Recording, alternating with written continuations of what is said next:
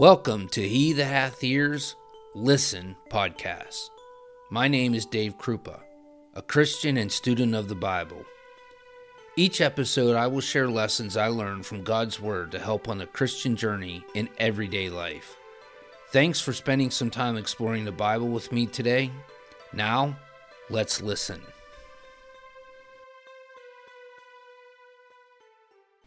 Therefore, many other signs Jesus also performed in the presence of the disciples, which are not written in this book. But these have been written so that you may believe that Jesus is the Christ, the Son of God, and that believing you may have life in his name. In these short verses, John explains why the gospel was written, so that we may believe and have eternal life. I've often wondered how many of us living today, had we been living in the first century, would have been receptive to the preaching of those people like John the Baptist, the Apostle Peter, or even Paul. Most of us would probably say, well, of course we would have received them because we receive them now. But maybe that's because what they taught has become socially acceptable nowadays.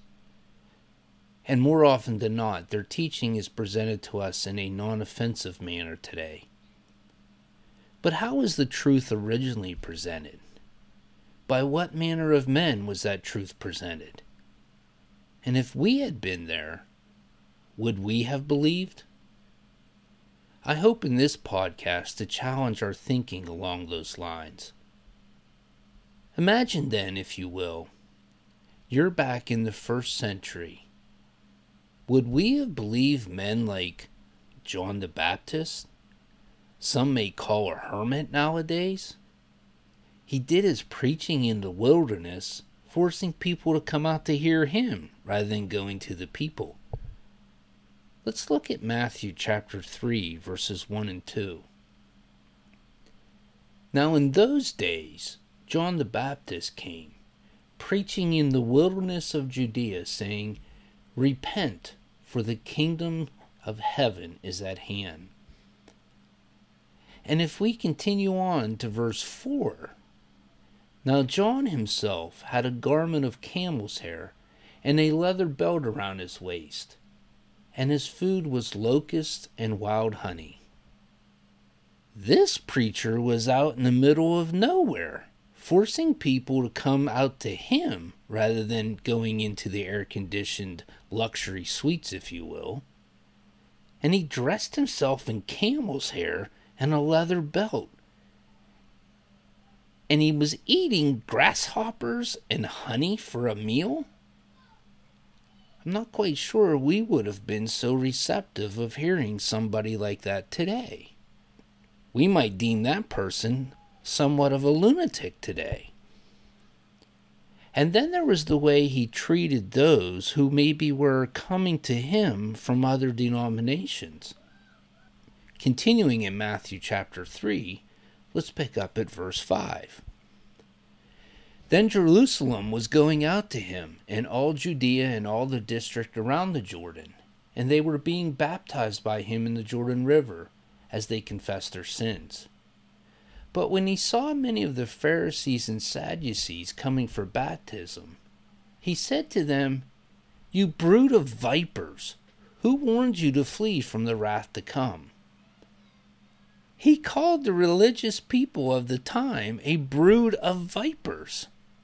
I seriously doubt we would have believed someone like John the Baptist if we balk at having to travel distances to go study God's Word today, as is sometimes the case today when people don't attend services because it's too far to travel. Or perhaps even if we tend to judge people by the clothes they wear, we may not have looked at John as somebody who was trying to put us on the path of righteousness. I get it, it's easy to be affected by the dress for success philosophy. But we need to remember God's perspective. But the Lord said unto Samuel, Look not on his countenance, or on the height of his stature, because I have refused him. For the Lord seeth not as man seeth. For the man looketh on the outward appearance, but the Lord looketh on the heart. 1 Samuel 16:7. James gave us a good lesson on this exact topic in James chapter 2, verses 1 through 4.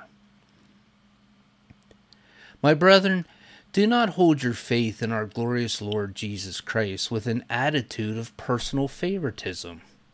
For if a man comes into your assembly with a gold ring and dressed in fine clothes, and there also comes in a poor man in dirty clothes, and you pay special attention to the one who is wearing the fine clothes, and say, you sit here in a good place, and you say to the poor man, you stand over there, or sit down by my footstool, have you not made distinctions among yourselves, and become judges with evil motives? If we get upset or offended when a preacher points out our faults today, very doubtful we would have listened to John the Baptist. Some would have preachers never preach a negative sermon, but Jesus himself demonstrates that sometimes the occasion calls for a very strong message. If you would, turn your Bibles to Matthew chapter 23, beginning with verse 13. But woe to you, scribes and Pharisees, hypocrites, because you shut off the kingdom of heaven from people, for you do not enter in yourselves, nor do you allow those who are entering to go in. Woe to you, scribes and Pharisees, hypocrites, because you devour widows' houses, and for a pretense you make long prayers. Therefore you will receive greater condemnation. Woe to you, scribes and Pharisees, hypocrites, because you travel around on sea and land to make one proselyte, and when he becomes one, you make him twice as much a son of hell as yourselves. Jesus is given a very strong message to the religious leaders of his day, the scribes and the Pharisees, telling them, your behavior is not matching your words. What about this guy named Peter? I call him the hillbilly. He's a man whose country ways demonstrate his lack of formal religious training. Acts 4:13.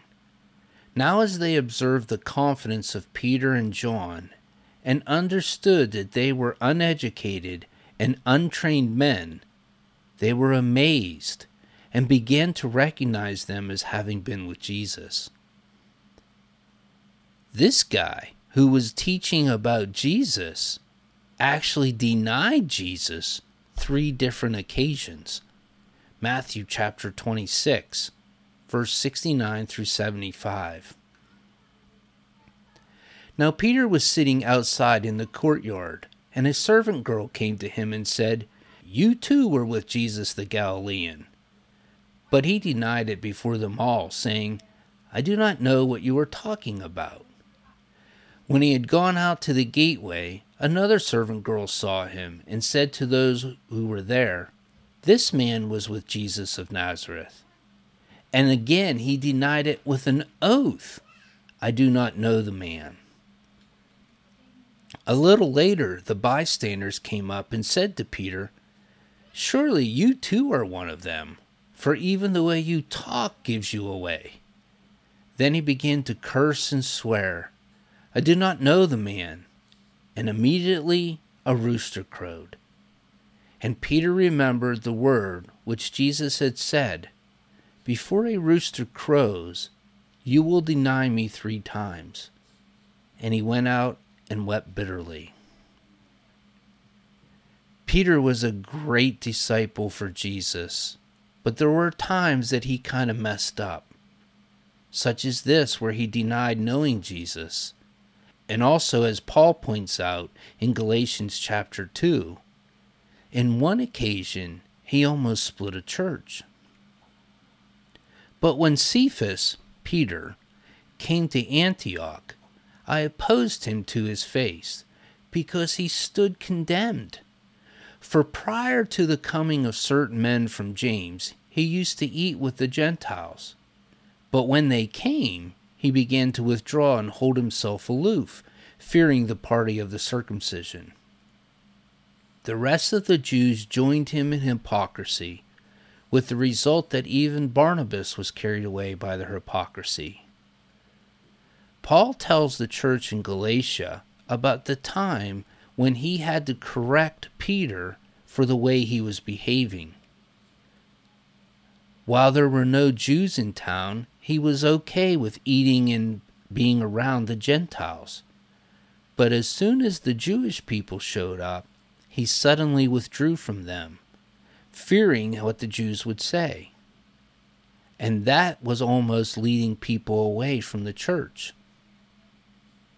It's unlikely we would have believed this hillbilly if we expected a man to be formally educated before we would ever want him as a preacher.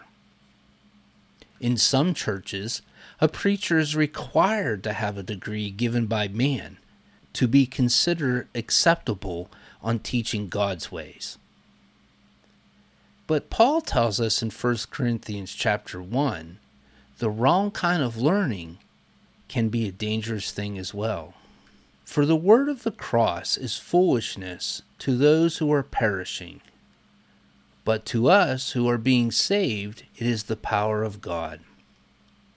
For it is written, I will destroy the wisdom of the wise, and the cleverness of the clever I will set aside. Where is the wise man? Where is the scribe? Where is the debater of this age? Has not God made foolish the wisdom of the world? For since in the wisdom of God the world through its wisdom did not come to know God, God was well pleased through the foolishness of the message preached to save those who believe. For indeed Jews ask for signs, and Greeks search for wisdom, but we preach Christ crucified, to Jews a stumbling block, and to Gentiles foolishness. But to those who are the called, both Jews and Greeks, Christ the power of God and the wisdom of God. Because the foolishness of God is wiser than men, and the weakness of God is stronger than men. For consider your calling, brethren, that there were not many wise according to the flesh, not many mighty, not many noble. But God has chosen the foolish things of the world to shame the wise, and God has chosen the weak things of the world to shame the things which are strong. And the base things of the world and the despised God has chosen, the things that are not, so that he may nullify the things that are, so that no man may boast before God. If we aren't willing to give others another chance who fail us, especially more than once, we probably wouldn't have believed a man like Peter. If Peter had been treated like we sometimes treat fallen preachers today, would he have remained an apostle? Fortunately, the early church took to heart what Jesus taught Peter about forgiveness in Luke chapter 17, verses 3-4. Be on your guard. If your brother sins, rebuke him, and if he repents, forgive him. And if he sins against you 7 times a day, and returns to you 7 times, saying, I repent, forgive him. And then we have this guy known as Paul. First started out as Saul, later became known as Paul. This guy had been a blasphemer, a persecutor of the church, and this isn't accusations made by other people. He himself tells us this is what it was in 1 Timothy chapter 1, verse 13. Even though I was formerly a blasphemer and a persecutor and a violent aggressor, yet I was shown mercy because I acted ignorantly in unbelief. Paul was also described as not being a very fluent speaker, again by himself. 1 Corinthians chapter 2, verses 3 and 4.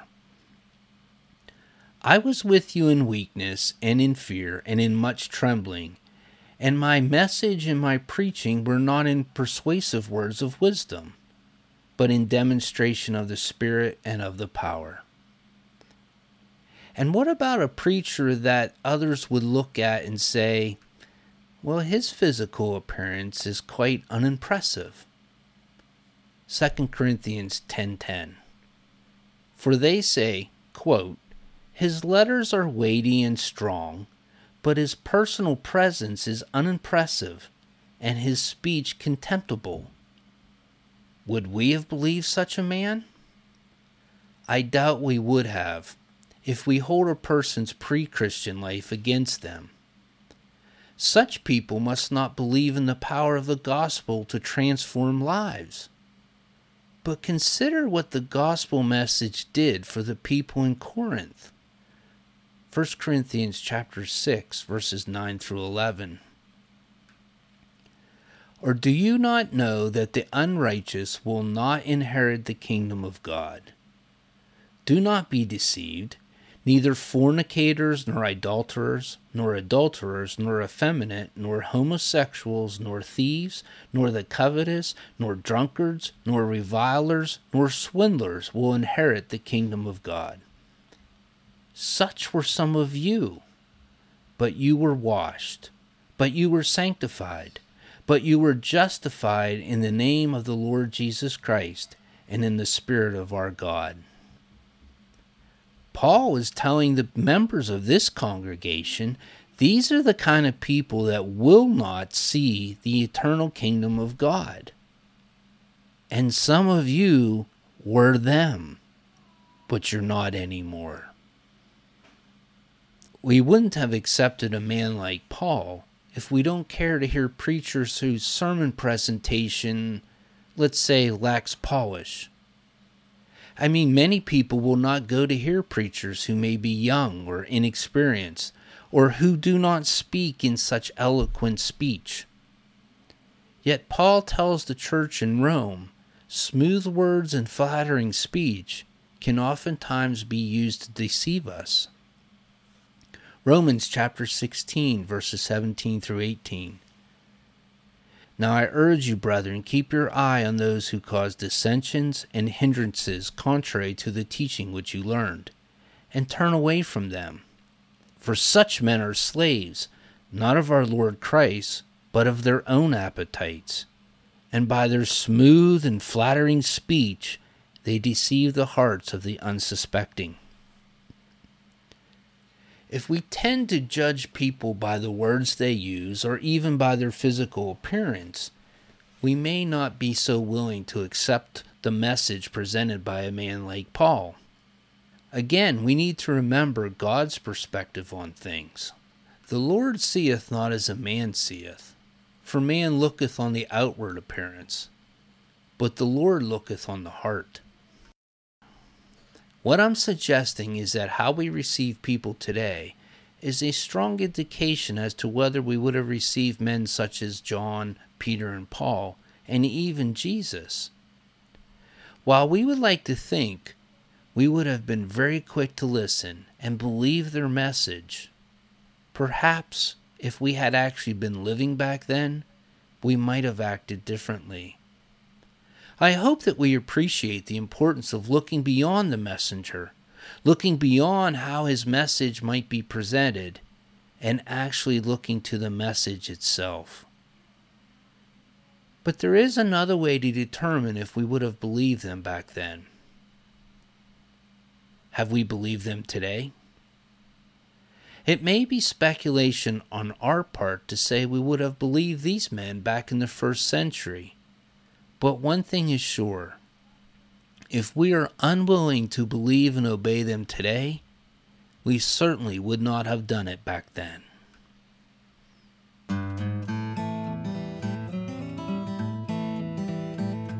Thanks for listening.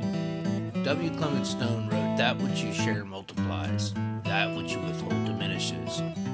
If you found this podcast enjoyable, share the link with someone you care about.